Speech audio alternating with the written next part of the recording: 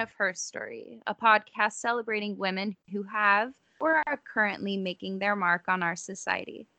Today, I have with me an incredible guest. She is the first woman hired as a full-time hitting coach by a major league organization. I am, of course, talking about Rachel Balkovec of the New York Yankees. Thank you so much for joining us, Rachel. Thank you for having me, and kind of filling up my days here is that they're getting pretty slow with COVID, so it's great. Yeah. How has that affected the season so far? I mean, it's obviously been postponed. It's stopped.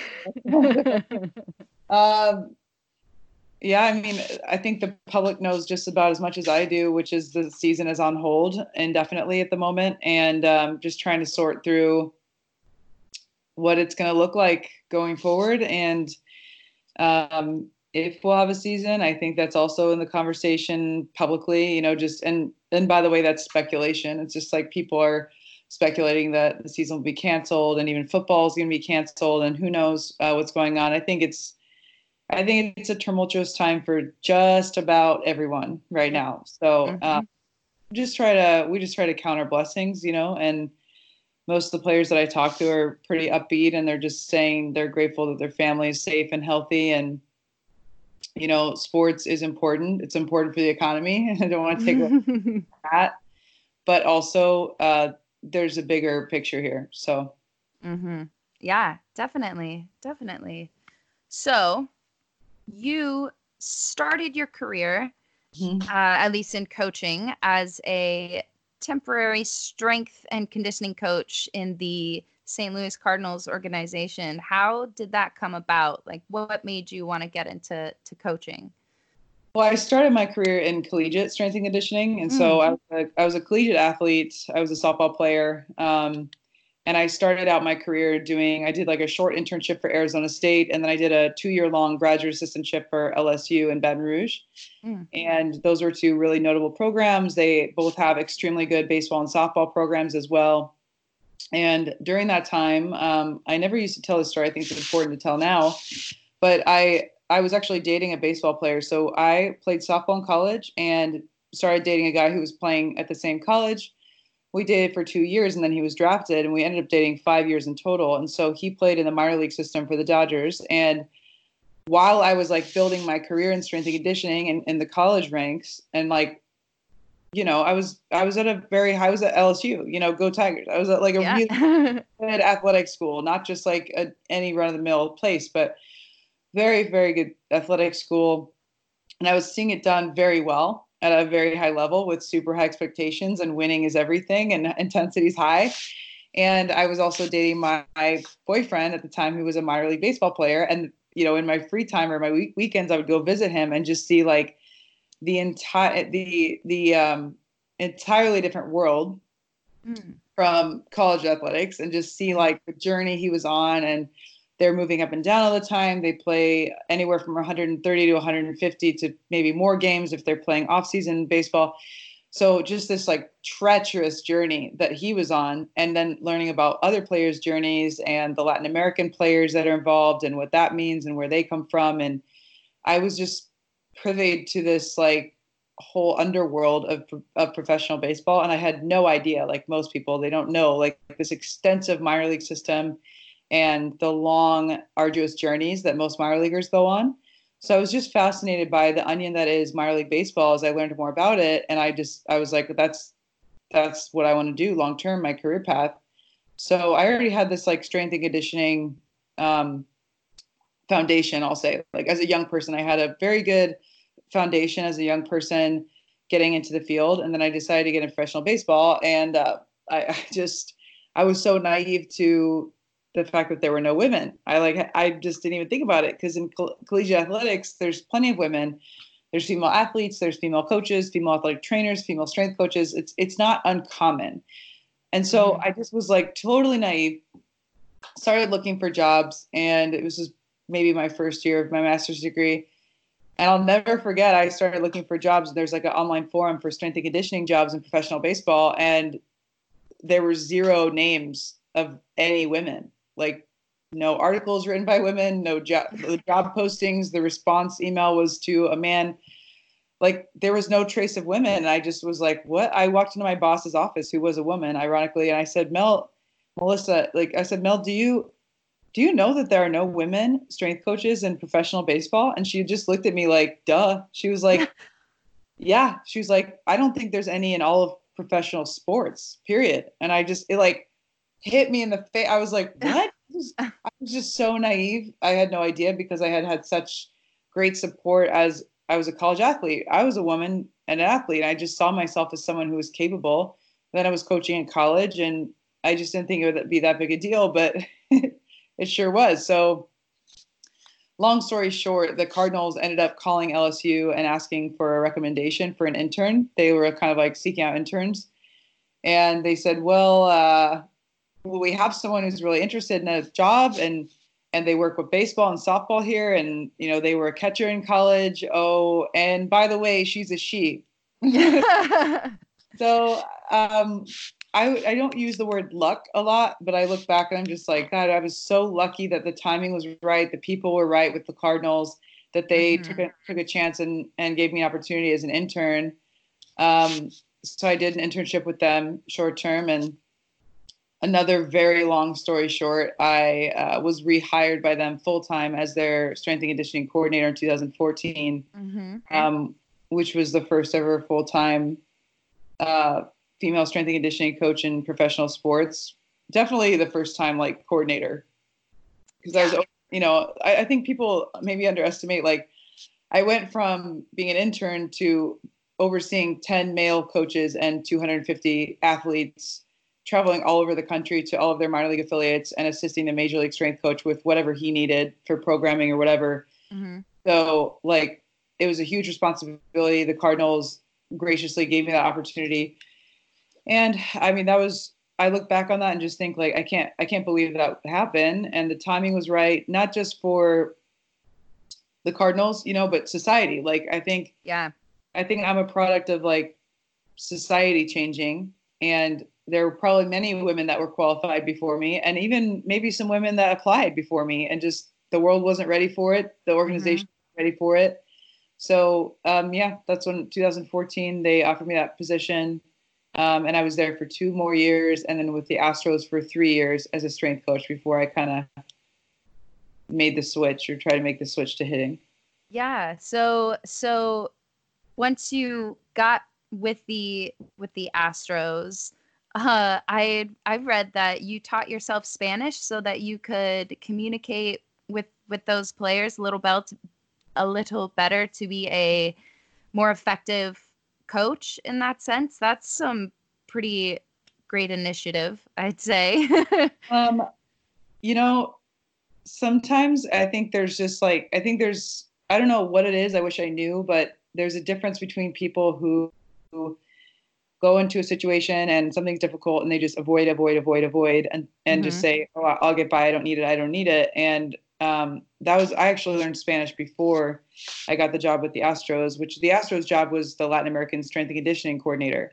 Right. So I actually needed Spanish to get that job. So I actually learned Spanish my first year as an intern with the Cardinals. Or I should say, I learned enough Spanish my first. By the time I was done with my 2 years as a coordinator there, I was close to fluent. I'm getting better every day, type of thing. But I just knew it was day one. I had come straight from LSU, and I mean, LSU is like super high intensity, just like the expectations are so high. You've got college athletes, right? They're at some level. I mean, they're not all diehard students, but at some level they had to get into college and sit and maintain their grades, right? And then I walked straight from there into working with the youngest players, some of the youngest players in the Cardinals organization, who are mostly Latin American players coming from wildly different educational backgrounds, wildly different home lives, wildly different socioeconomic situation in the Dominican Republic. And so that hit me like a ton of bricks in the face. I just wasn't ready for it. I went out to the first ever dynamic warm up, and I'm like, okay, here we go. And it just was a mess, and I had no control over the group, and I couldn't communicate. I just was not prepared, even though I knew what I was going into. I wasn't prepared for them to be totally non-responsive. And act like they didn't understand what I was saying, even though they did.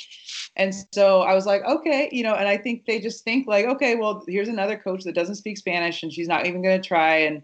And so the next day I had a sheet with me of everything written down that I needed to say in Spanish. And yes, I was reading it off a sheet of paper, but I said everything in Spanish, and I'll never forget, like, just the looks on their faces. They were like, oh, great. Like, okay, now, great. Like, now we have to listen to her because she speaks our language. But really quickly, they were very appreciative of it. It was a huge bonding point. I would say the stupidest stuff in Spanish, totally wrong. And they're laughing at me. They're correcting me. They're helping me. I'm helping them learn English. It provided like a vulnerability point that we could share, which you got to think, like, everyone wants to trust somebody that they can understand. And if I'm a white girl from Nebraska, how the hell am I going to relate to a Latin player from Dominican Republic? Yeah. Like, how do I do that? And one way to do that is to put myself in the same struggle that they are doing, which is learning English. So we learned together, and through any kind of struggle, if you're struggling together with somebody, it brings you closer. And I think that was a really huge bonding point, and it still is. It still serves me to this day. Coming into the Yankees organization, I think obviously it's my differences are very obvious. Other coaches may be just as different as I am from other players, but you can't tell until you start talking to them. For me, it's literally my entire I'm a woman. I'm different than you, right? That's like what they see. And so day one, I'm able to introduce myself in English and Spanish. And I just love surprising them. You can just like see them smile, or I'll crack a joke in Spanish and they start laughing. And I know in their minds, they're like, what? Like, yeah. Wait, how did that woman just like spew out a joke in Spanish? Like, what is it? And so it immediately just becomes this point of bonding. And to answer your original questions, like, how did that come about? Why? You know what? I didn't teach myself Spanish. They taught me Spanish, is what I like to say. I never did Rosetta Stone. I never even had a Spanish to English dictionary. I never even had any of those resources. I just asked them. And I wasn't afraid to sound stupid. And I just knew that it enriches my ability to coach. So I just knew that that's something that I had to do. It's just like getting a degree, I learned Spanish just like you learn math. It just is what it is. I needed it to be successful in my coaching career. Yeah. So speaking of degrees, after you left the Astros, you went to the Netherlands to get a second master's. So your first was in kinesiology from LSU, correct?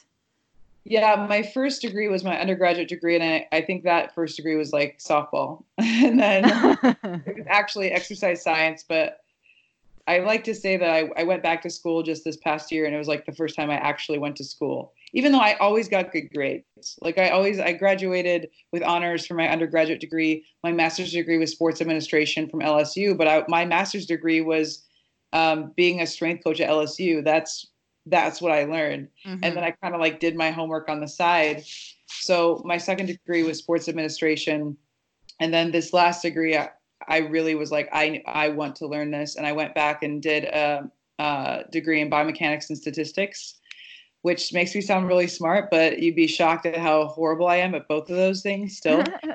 So the degree was really like trifold. It was to help me transition to a hitting coach. So I was able to be a kind of apprentice hitting coach for the Netherlands national team.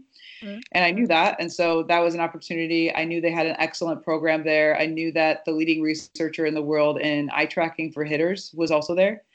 So that's what I did. I went there and studied under him, was able to be in the hitting like realm, be in the cages with the guys and girls for that matter, the softball team there. So I was able to kind of switch to hitting coach and spend less time in the weight room over there. And then the research I did was at Driveline Baseball in Seattle, which if you're not in baseball, you don't know anything about. But if you're in baseball, it's an absolutely phenomenal facility. They are, they're top notch. They're one of a kind in the entire world. So I was able to do my research there in eye tracking for hitters and just like really diving into the visual piece with them. And that is ultimately, I think, those couple things combined is what got me hired with the Yankees. With your background, would you say that your approach is a little different, a little more scientific, or is it still pretty similar? My approach is different in every way. But I'm not going to say it's better or worse. It's just my own. I'm going to steal this from my own boss, Dylan Lawson, who hired me with the Yankees, but also I knew him he was a hitting coach with the Astros.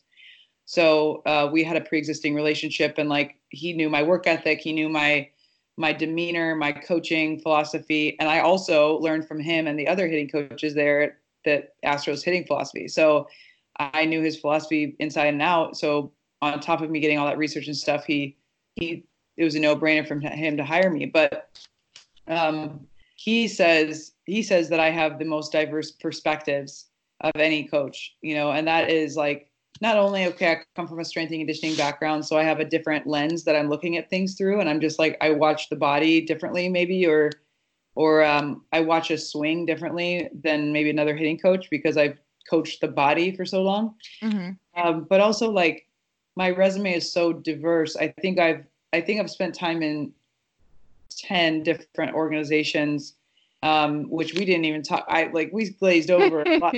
Like, there's just too much. Like, I've been in too many situations based off of the fact probably that I've had to do that in some regards because I'm a woman, and I had to do more, and I had to do things differently to get into the business and stay.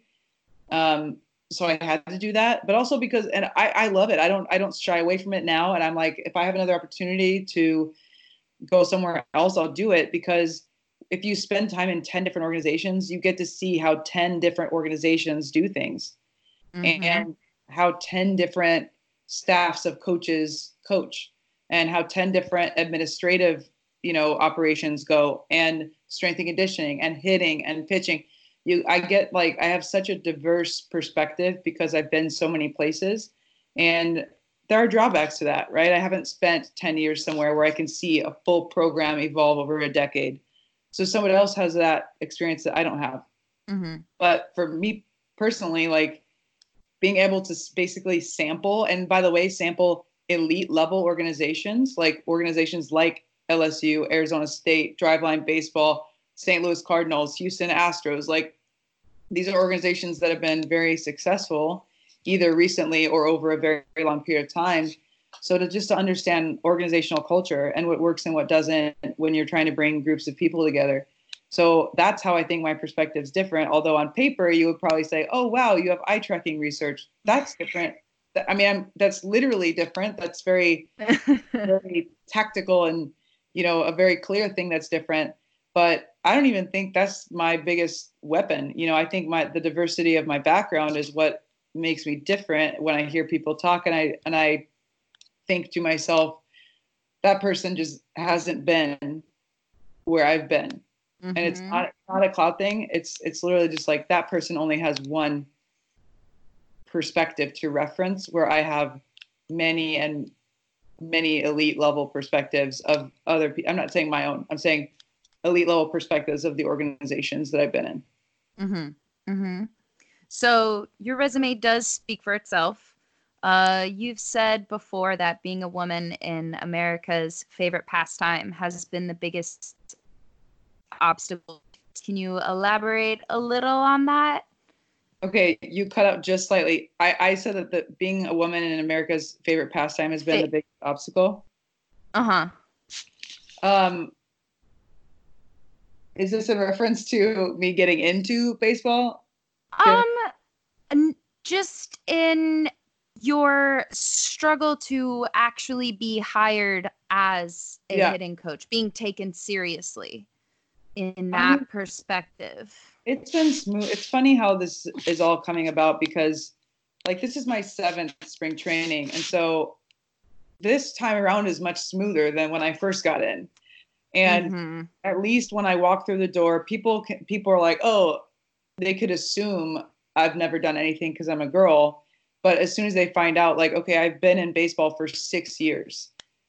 But now it's a weird thing, because I feel like people are throwing me a party like 6 years late. So like, I already, it's been publicized differently this time around. And again, I think that's a product of society changing, where when I was first hired by the Cardinals, I didn't even have a Instagram, and like now it's like social media, and people get their news about current events through social media. And so now it's a big thing. But anyway, getting in the first time was the most difficult part. Relatively speaking, the internship I got right after I was at LSU with the Cardinals was relatively easy. I say relatively easy. And then I left that internship. And of course, it's an internship, right? So you're paid very little. And then at the end of the season, they were like, okay, see you later. Great job. In 6 months next season, we might have a spot for you. We might not. We'll let you know. But you did a great job. Thanks. So at that time, long story short, I've moved 15 times, so bear with me. So I moved to Phoenix because I thought, okay, I'm going to go back to school and get a PhD in nutrition. So I was going to start at ASU, and I was starting just a couple of prerequisite classes. And I thought, oh, well, I'm here in Phoenix. I'll try to get another internship in baseball, because for the listeners or for anyone who doesn't know, there's 15 teams that are based out of Phoenix, like their headquarters is there. So they have operations year round with some of their minor league players. So there's 15 teams in Phoenix. It was hiring time, and I thought, oh, I'll apply for these jobs. I applied for about 8 to 10 jobs. And keep in mind, at this point, I had a master's degree. I'd worked at LSU, Arizona State, Athletes Performance. I had been a college athlete at the Division I level, and I had worked for the St. Louis Cardinals. Oh, and I had lived in the Dominican Republic, which is another story. So I had this great resume for a young woman, and in strength and conditioning, wonderful resume for a low-level internship position. I applied for 10 things, got nothing, just no responses, no email, no thanks for your resume. And I was like, wow. In my mind, I thought, wow, I guess these positions are really competitive, and I just got to work harder. I was very naive. So finally, I get a call midway through spring training. I had already picked up a waitressing job by that point to just pay my bills while I was taking these classes. And I get a call, and it's this guy, and he's like, hey, somebody quit with our team. Are you still interested in that position that you applied for? And I said, yeah. And so we went through the interview process. I sat down with him 2 times. Everything went great. He was like, you know what? You're our girl. We're gonna hire you. Just give me a couple days to get the paperwork together, and we'll get it going. So finally, I never heard from him. And I'm like, this is weird. I never heard from him. So 3 weeks later, I finally get a phone call from him, and he's like, hey, I got, this is a really awkward conversation, but I got to tell you, I'm really sorry. We're not going to hire you because you're a woman. And it's not my choice. It was the administration. He was apologizing. He was like, I just want to tell you the truth because I want you to know what you're up against. And I was like, any naivete was gone. I was like, okay, this is a real thing. And I just thanked him for being honest. And he was like, well, it gets worse. And I thought, how could this possibly get worse? And he was like, well, it took me so long to get back to you because I literally called around to all of the other teams that I knew had posted jobs, and they all said the same thing, that they had received your resume and that they liked your resume, but there's no way they can hire a woman. And I was like, okay, so it's not just one team, it's, the 10 that I applied for. So the season passed by. I waitressed, I waited. I decided during that time that I didn't want to do a PhD, that I wanted to stay in coaching and pursue that, and picked up another unpaid internship from Arizona State. So I worked for free at Arizona State 2 times. So they were nice enough to let me come back and intern again. So I would basically go 5 a.m. I would go to ASU, work with their baseball, softball, soccer, and then I would go to my waitressing job and waitress to pay the bills. And then the next off-season baseball came around, and I was like, I kicked it off, and I was like, I'm not taking any chances. So I changed my name on my resume to Ray. So I was RAE Balkovec. Mm-hmm. And I changed, my email name. I changed my resume to make sure that it didn't say softball. It said I was a Division I catcher. So I made everything gender neutral, and I sent it off when the jobs started coming open, and I got immediate responses. And that was another eye-opener. I was like, whoa, okay, it's real. And it also just, in a weird way, makes you feel awful, but it made me feel good, because I was like, oh, okay, my resume is good. I'm taking the right steps. The work that I was doing was paying off in a weird way, but not a literal way, but I just knew that people were interested. So I was blown away. I got a call one day from a number I didn't know. I answered it and I said, hello. And they said, oh, I'm looking for Ray. And I was like, this is she? Like, just thinking like, oh my God, it worked. So there just was this long, awkward silence, some ruffling of papers. And he was like, sorry, just trying to make sure that I got your name right. And I was like, no, you're just surprised it was a girl. So I said to him, you know what, this isn't really a great time. Can we talk tomorrow? Well, I never heard from him, of course. Followed up with an email, never heard from him. And I just felt so horrible knowing that people were interested, but only if I was a man. And that was pretty short lived, right? Like I just felt horrible lying and getting callbacks or whatever based on a gender that wasn't me. So it was a pretty short-lived alter ego, but another kind of like, okay, bill of confidence where I was like, okay, I know that my resume is really good. It's just going to take time. It's going to take one team that's prepared to do this. And the off season went on. It was getting pretty late. All the jobs I thought were filled. I mean, it was like a month from spring training. And finally, I got a phone call from the St. Louis Cardinals, again, the major league strength coach, who I hadn't even met when I was an intern. I didn't even meet him. And I got a phone call from him, and I just was thinking, like, what does this guy want? Because I didn't even apply for a job with them. I was like, what's this guy want? So I answered the phone, and he was like, hey, are you interested in a minor league coordinator position? Our coordinator moved on, and he recommended you. And I had to pull the phone away and look at the caller ID to make sure no one was fucking with me. I was like, is this guy serious? I was having trouble getting a low-level internship, let alone a minor league coordinator position, which means that you're overseeing 10 male coaches and 250 athletes. So it was a huge responsibility, and nobody was even willing to hire me as an intern. And the Cardinals, who had seen my work and liked me as an intern and trusted my demeanor around the players and knew that I was a professional, were like, yeah, great. Like, let's do it. So they ended up hiring me in the 11th hour, basically before the 2014 season, but I was fully prepared to sit out another year and wait until the next season at that point. Mm-hmm.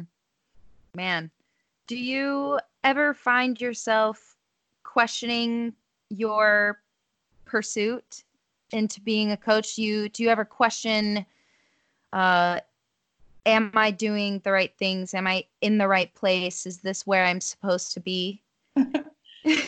All the time. Every single day. Do you have some people that you turn to when you find yourself in those places? I do now. But I will say that there was a time when I didn't have anyone.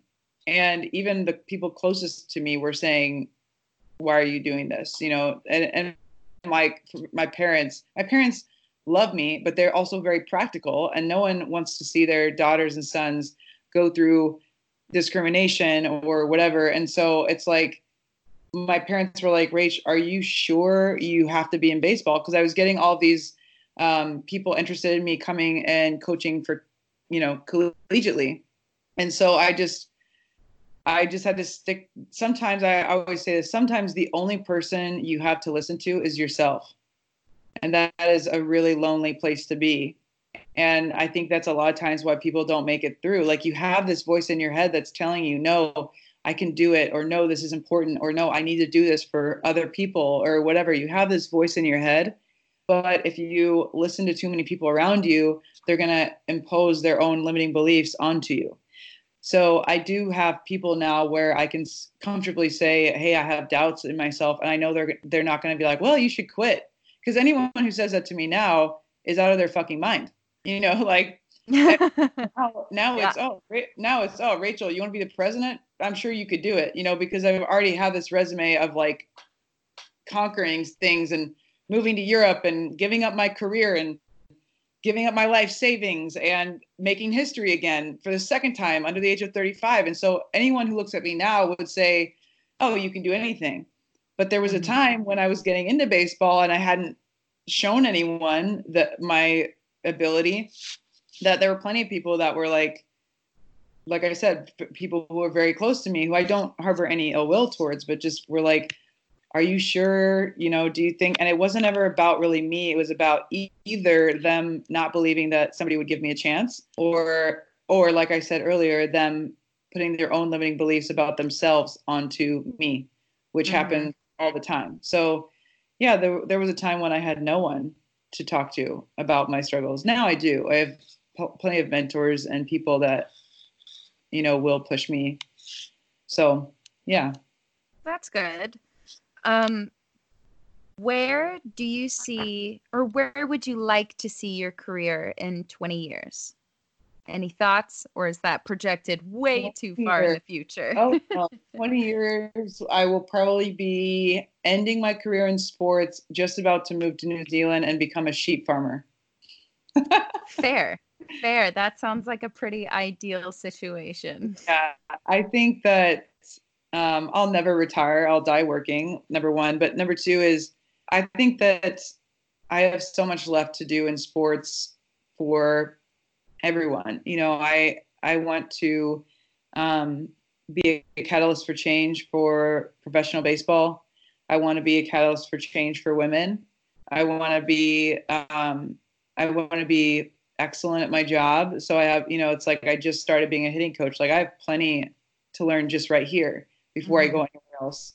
So the landscape of my future is pretty unknown, but I will say that I want to be in a position where I can affect I can affect change at a grand scale. And that could be a general manager. It could be a president of baseball operations. It could be in the commissioner's office for Major League Baseball. It could be, you know, so I'm definitely a big picture person. I'm definitely a person who values, like, my passion is organizational culture. And I'm like, the books, people are like, oh, what articles are you reading in this downtime for COVID?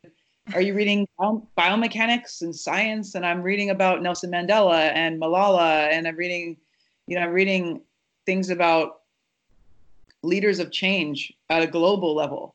And those are the books that really interest me and really like fascinate me, and learning about their leadership skills and what they went through and all these things. And so that's really what I'm passionate about right now. Baseball is the vehicle. That's the outlet. Hitting is the outlet. But I don't really see myself as a hitting coach. I don't see myself as a strength coach. I just see myself as a coach, as a leader, as a person who can get groups of people to come together on certain items and achieve a common goal. And that could be anything in the future. So I'll leave it open-ended. Did you have a female sports? But definitely I'm going to be a sheep farmer in New Zealand someday. So that's the only thing I know for sure. Okay. Someday. Yeah. Did you have a female sports icon that you looked up to as a kid? Yes, I did. And I think that we all did. Even if we're not aware of it, because when I was growing up, mind you, by the way, like I'm 32. So it was just, women's sports was just starting to get televised. And by the time I was in high school, I could watch college women's sports on TV, but like it wasn't on TV when I was young. Or it was on like ESPN7. Like, you know, like you had to try hard to find women's sports. And so it was like just beginning. And what happened was the 1999 Women's World Cup soccer was on TV, and I was 12 when it happened. And it was in the United States, and it was in the Rose Bowl. And so I think that was my first idea of like female athletes. And I watched it live, and I knew who Mia Hamm was, and Brandi Chastain, who ripped her shirt off, who I just interviewed on a podcast, by the way, which was like my dream come true. So, like, yeah, I did have, but I think now people will be like, who do you want to be when you grow up? And people will be like, oh, I want to be Alex Morgan. Like little girls can say, I want to be, you know, I'm trying to think of like another extremely popular female athlete at the moment that like people, Megan Rapinoe. And like, you know, I think that there's a lot more visibility surrounding women in sport, where at the time, if you had said, who do you want to be when you grow up? I don't know if I would have said Mia Hamm, because it wasn't like a thing. until I got to high school and I was playing competitive softball and women were on TV, like Kat Osterman, she was a pitcher at Texas and she's still pitching now for Team USA. Megan Willis was a catcher at Texas. So I was able to kind of, at that stage in my life, see those women. But it wasn't a lot. It wasn't a lot. I think there's a lot more opportunity for that now just because the visibility surrounding women in sport is a lot different now. How do you feel about the fact that you might be one of those people for a girl who's in softball right now coming up and seeing that she could be a coach just like you? How does that feel? Oh, I just got a little chills. Yeah, I don't know. I do know, actually. I'm very, very aware of that, and I take it seriously. I know the responsibility, and I'm glad to have it. I'm glad it's me because I've been through a lot, and I am strong enough to be the person for that. And I know how to handle myself. I know that just because I signed the paper with the Yankees doesn't mean that everyone wants me here. It doesn't mean that all clubs will hire women. It doesn't mean that people in the public like it. And so there's still a lot of work to do. And if anyone follows me on social media, they would know, I only really use one hashtag because it just is too much work to use 10. But and also just my slogan or my hashtag that I use always is I'm not done yet. And it means that, I'm not done yet personally. I'm constantly growing and evolving and changing, but I also have work to do for other people. And I don't feel like my work is going to be done until there's equality, and equality is a subjective term. So I have a lot of work to do. So I think, how do I feel? That's awesome. That is the highest honor. It's the highest honor. And for me to not get on this podcast, for me to not do an interview with ESPN, for me to not respond to every single message that I get is selfish. If I get millions of messages someday, I'm sorry, I'm not going to get to all of them. But it's still manageable where if I take an hour or two a week and do that, that's what I owe to the generation behind me. And if I didn't do that, it'd be selfish of me because I know that I've been given gifts like my parents. My parents were a gift. Early mentors, a gift. These opportunities that I've received are not mine. These opportunities that I've received are those of the women that came before me. All the women that applied for jobs before me and didn't get them because of their gender. And I got the opportunity because the right person was there. The right person received my resume. The right people were in charge with the Cardinals. That wasn't me. The opportunity was given to me, and it's my job to pass that on and figure out how to get more opportunities for other women behind me. And I love that I have that honor.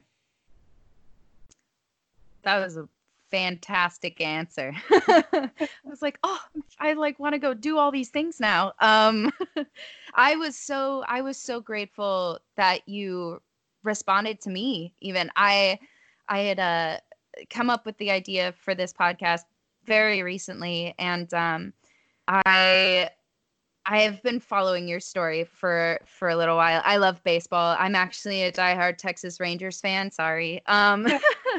You. I know my heart breaks every season, but so I was like, you know what? I'm gonna message her on Instagram. I crossed my fingers that she responds. So thank you for coming on. So if you could tell your 13-year-old self one thing, what would it be? I would probably tell myself not to wear the Blink-182 wrist sweatband because it was not a good time for me. But what would you tell your 13-year-old self? Okay, everyone pause. I'm going to go to my Instagram because I actually have a 13-year-old thing on there. Everyone relax. Everyone can wait. Just take a little break. And a moment. I wrote this when I was I wrote this when I was in high school. So we'll say, all right, a little older than 13. Okay. Close enough. The question was, I posted this on my Instagram. The question was, do you feel like you're goals are practical or do they seem unrealistic?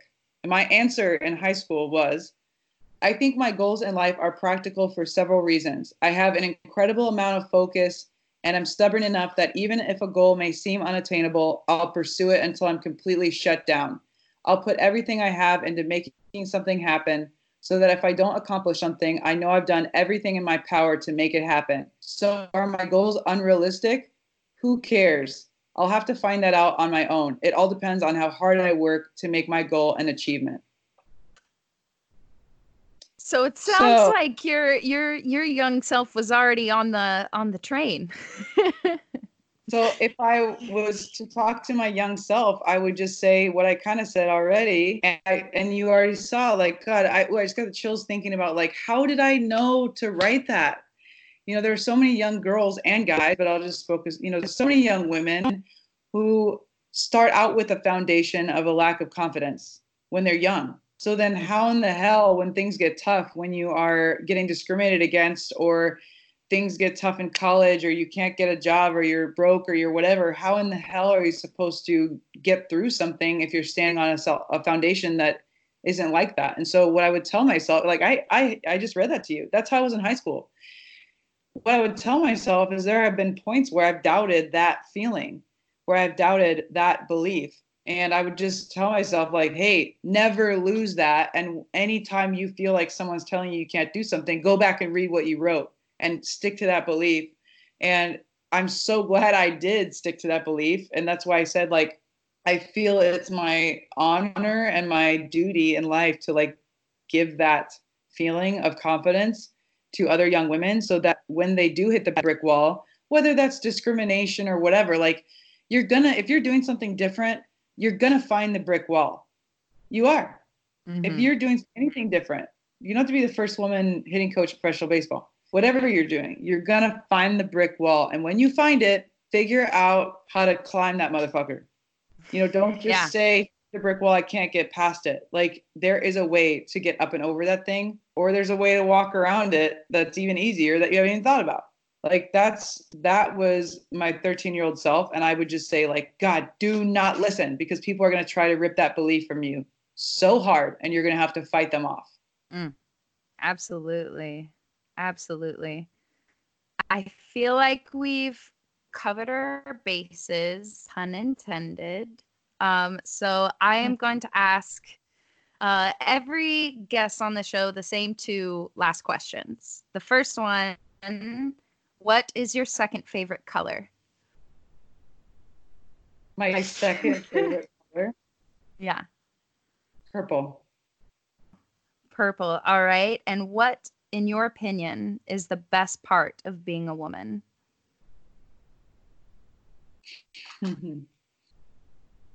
Oh, that's a really good question. What's the best part of being a woman? For me personally, the way that I live my life is being able to be a chameleon and being able to fully express a full spectrum of who I am, as far as, like, I can be a super tomboy, no makeup, wearing a baseball uniform, and that same night I could put on a pair of stilettos and fucking shine at the bar and be this beautiful, feminine, voluptuous human. And I get to do that. And I think that's, I'll just say specifically me. That's the best part of how I get to express being a woman and femininity. And I'm so grateful for that, because there's parts of the world where you can't do that. And just until a few years ago, you couldn't even put on a baseball uniform and be a coach. So I'm grateful that I get to basically do what I want. And I know that I do not take that for granted. And I know that some women don't have that opportunity. So yeah, I think that's the best part of being able to live how I live as a woman. Yeah. Amazing. You all can follow Rachel on Instagram and see her insane strength, both in spirit and in flesh. What is your handle? I'll also write it in the notes. It's Rachel.Balkovec, I have a weird last name, so if you can spell Balkovec, you can find me pretty much anywhere. All right. I can't thank you enough for joining us today. You've been a blast. You're kicking so much ass. You're such a joy to talk to. So I really appreciate you taking the time out of your day to have a conversation with me and with us. Yeah. Well, thank you for, taking the time to record these and put out information about women who are out there doing amazing things. And I can't wait to listen. To all you beautiful people listening, thank you so much for tuning in. Stay safe, be healthy, and show the world what you're made of.